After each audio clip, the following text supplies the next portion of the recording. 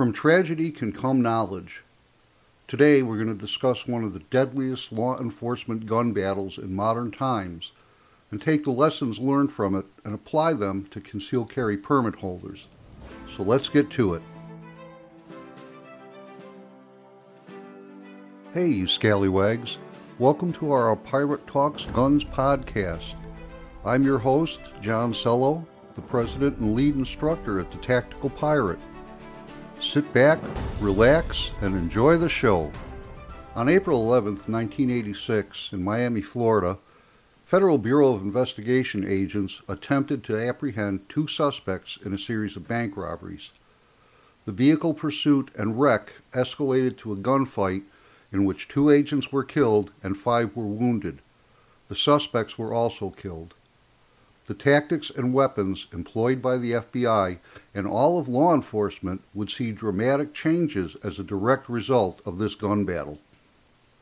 Now, anyone who has gone through a police academy or an officer survival course is going to be very familiar with the incident we're going to discuss. It's widely cited and used to teach a variety of subjects, from tactics to guns and ammunition. The Miami Shootout has been dissected ad nauseum in the 37 years since it occurred. Rather than do that again, we're going to focus on some of the many lessons learned and how they apply to civilian concealed carry permit holders and other civilian uses of guns in self-defense. Now, if you're not familiar with this incident, here's a quick recap of what led up to the shootout and what transpired. The chain of events was a complex web of criminal activity and law enforcement investigations. From the initial identification of Maddox and Platt as suspects to the ensuing pursuit and eventual confrontation, a series of factors influenced the intensity and outcome of the encounter. Beginning in 1985, 2 former military policemen, Michael Platt and William Maddox, embarked on a crime spree, starting with the murder of Emilio Brielle for his vehicle. Using this vehicle, Platt and Maddox attempted to rob an armored truck that was making a delivery, fatally wounding one of the guards but getting no money. A few weeks later, the pair robbed a bank and made off with approximately $41,000. A month after that, they robbed an armored truck, wounding one of the guards and escaping with $54,000. In March of 1986, they robbed and shot Jose Collazo, taking his black Chevrolet Monte Carlo. Collazo survived the attack and was able to provide a police artist with a description of his assailants, as well as information about his car. A week after robbing Collazo, the pair robbed the bank where they had earlier robbed the armored courier. The FBI had been trying to locate the suspects, whom they had yet to identify as Platt and Maddox, since the first bank robbery. They knew that the same weapon had been used in the attacks, as expended cartridges had been recovered and matched to the same .223 caliber rifle. After running down several dead-end leads, Supervisory Special Agent Gordon McNeil played a hunch. He had his team performing a rolling stakeout along a 60-block radius to look for the suspects in the Monte Carlo. Performing the rolling stakeout along with McNeil were agents Richard Minozzi, riding solo as was McNeil, Benjamin Grogan with Jerry Dove in one car, Edmundo Morales with John Hanlon in another, and Gilbert Orantia with Ronald Reisner in the last 2-man car. McNeil's hunch paid off, and around 9:30 a.m., Grogan and Dove saw the Monte Carlo. After radioing their discovery, they were quickly joined by Hanlon and Morales in one car and Minozzi in another. The agents attempted to make a traffic stop on the suspects, but were ignored. The 3 FBI cars forced the suspect's vehicle off the road, where it impacted a tree, and was pinned in by a parked car on the passenger side and Minozzi's car on the driver's side. Maddox, from the driver's seat, fired a shotgun, wounding Minozzi. Platt fired his rifle, a .223 caliber Ruger Mini 14, and wounded McNeil, who had arrived on the scene. Platt then wounded Morales. McNeil fired 6 rounds from his revolver, hitting Maddox with 2 rounds and knocking him unconscious. Platt shot McNeil again, hitting him in the hand. Blood and bone from his injury got into his revolver cylinder, making it impossible for him to reload. As Platt climbed out of the passenger window, Dove shot him with a 9mm, hitting Platt in the arm with the bullet penetrating into Platt's chest. Platt continued to exit the vehicle, climbing across the hood of an Oldsmobile Cutlass, the parked car that was against the passenger side of the Monte Carlo. As Platt was climbing over, Dove shot at him again, hitting him in the right thigh and left foot. Platt made it to the front passenger fender of the Cutlass and shot a .357 revolver at Reisner and Arantia. When Platt turned to shoot at Dove and Grogan, Arantia shot him in the right arm, causing him to drop his revolver. Reisner also shot Platt, hitting him in the right arm. Platt fired 1 round towards Reisner and Arantia and 2 rounds at McNeil. Arantia was wounded in the left shoulder by shrapnel. McNeil was struck in the neck by 1 round, causing him to be paralyzed for several hours. Hanlon fired at Platt and was shot in the hand while reloading. One of Platt's rounds had struck Dove's pistol, making it inoperative. Dove and Grogan were kneeling along the driver's side of their car, trying to get Dove's gun working again. They didn't realize Platt was advancing on their position. Platt came around the rear of their car and killed Grogan with a round to the chest, shot Hanlon in the groin, and then killed Dove with 2 rounds to the head. Platt entered Grogan and Dove's car in an attempt to escape. As he was entering the car, Morales, able to only use 1 arm, fired a round from his pump-action shotgun, wounding Platt in both feet. Maddox had regained consciousness and entered through the passenger door, the car with Platt. Morales fired the remaining 4 rounds in his shotgun, but did not score any hits. As Platt attempted to start the car, Morales drew his .357 revolver and fired 6 rounds, hitting Maddox with 3 rounds and Platt with 1, ending the gunfight. Now, this orgy of death and destruction took approximately 5 minutes. And while that doesn't sound like a long time, it's an eternity in gunfight minutes. In that time, 2 agents were killed, 5 were wounded, and 2 bad guys took the room temperature challenge prize they so richly deserved. In that 5 minutes, a total of 104 rounds were fired. And now that you have a grasp of the timeline and events, let's discuss some of the lessons learned and how they apply to civilian concealed carry permit holders. Now, bear in mind, some of the findings are still hotly disputed decades after the shootout. Now, the shootout's location played a crucial role in shaping the tactical dynamics. Situated in a residential area, the confrontation took place in close proximity to innocent bystanders, elevating the stakes for the agents. The spatial constraints posed unique challenges, necessitating a balance between minimizing collateral damage and neutralizing the threat. Now remember, bad guys and gals aren't operating under the same constraints that we are. They're prone to fire indiscriminately without regard to innocent bystanders. And while you can't always pick the location for your gunfight, you can influence the angles to minimize the risk to innocent bystanders. Weather conditions are an often overlooked factor that can significantly influence the outcome of tactical operations. In this case, the Florida heat and humidity compounded the physical and mental strain on the agents. The oppressive weather conditions added an additional layer of complexity, underscoring the importance of adaptability and endurance in high-pressure situations. Heat and cold can affect your performance in a gunfight in a variety of ways, from something as simple as perspiration making your grip slippery to trying to draw your gun from under multiple layers of clothing. This is why training in all weather conditions is important. It's the only way to determine what actually works and what you're really capable of. Agents engaged in the FBI Miami shootout encountered numerous tactical considerations and challenges. The suspect's formidable firepower and tactics presented an obstacle for the agents. Addressing these challenges required swift decision-making, effective communication, and the application of sound tactical principles. Examining these factors sheds light on the lessons that emerged from this deadly encounter. Under pressure, you default to the level of your training. With the 4-to-1 advantage, the agents should have been able to dominate the firefight, but they acted as individuals as opposed to a team.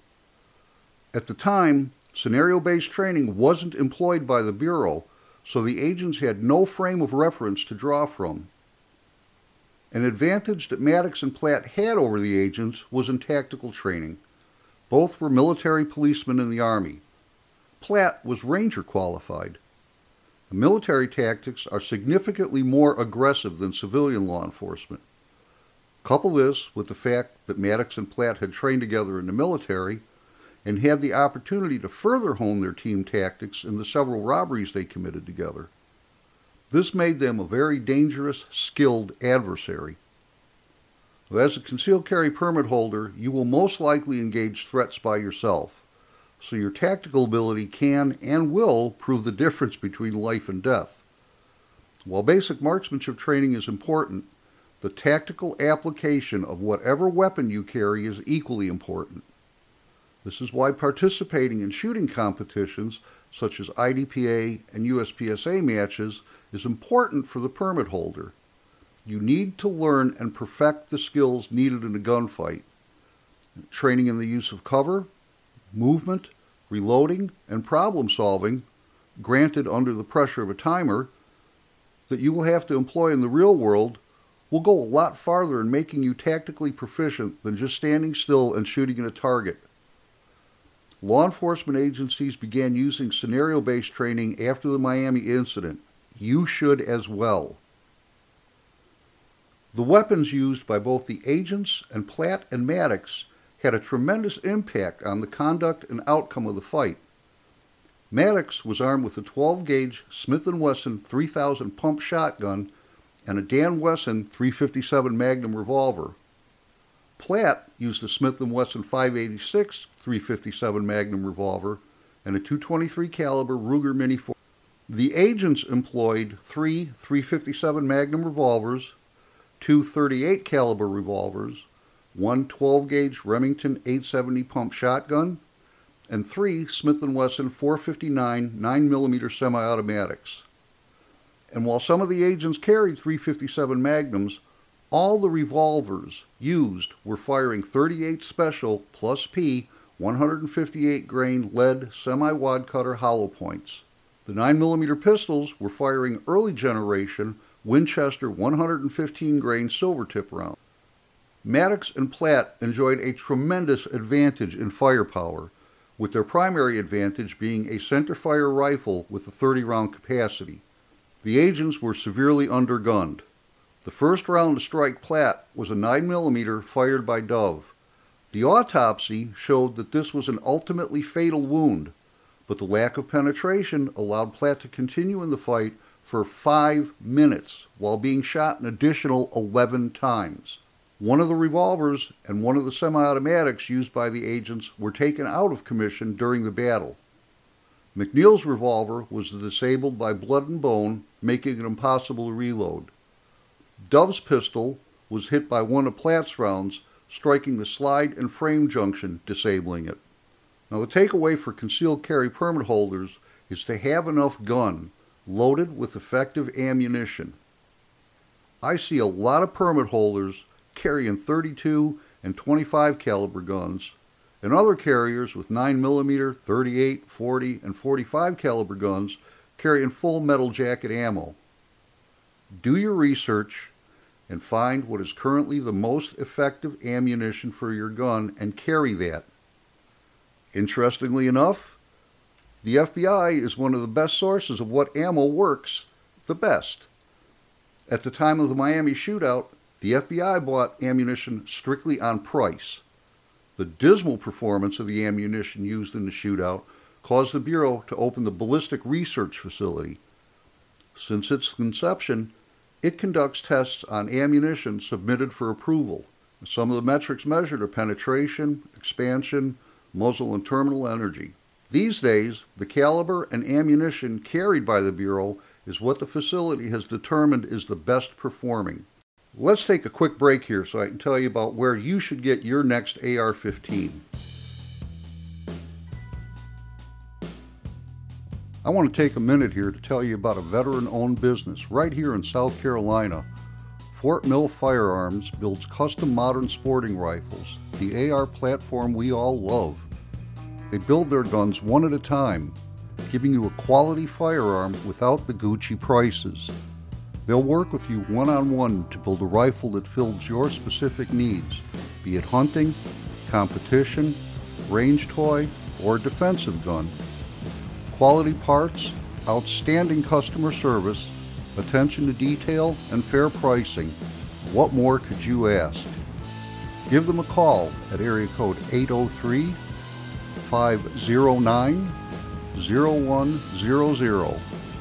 I'll put the rest of their contact information and web address in the show notes. Situational awareness is critical. Dove and Grogan were killed by Platt while attempting to get Dove's pistol back in operation. They were so focused on this task in the middle of a gunfight that they didn't see Platt advancing on their position. Situational awareness in a gunfight is of paramount importance. Being taken by surprise by an opponent will always end badly for you. Never develop tunnel vision on anything, and always expect there to be more than one aggressor. Keep your head on a swivel and address each threat in tactical priority. A gun safety in the middle of a gunfight isn't something that gets a lot of play in training, but it is always important. At one point during the firefight, Morales realized that his Remington 870 shotgun was pointed at another agent's back as he ran. He raised his barrel skyward to avoid flagging his partner. They say that amateurs practice until they get it right, but professionals practice until they can't get it wrong. In other words, practice the 4 rules of firearm safety until you can't break them. Understand that, even if it isn't your first gunfight, you're going to process things differently. Stress can cause temporal distortion, giving you the sense that things were happening in slow motion, a condition called tachypsychia. You may experience auditory effects, with some sounds muffled, some amplified, and some completely unheard. You may also experience visual effects like tunnel vision and target fixation.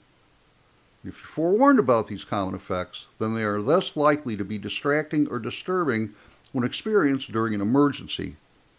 This inoculation effect makes it important to address these phenomena in training.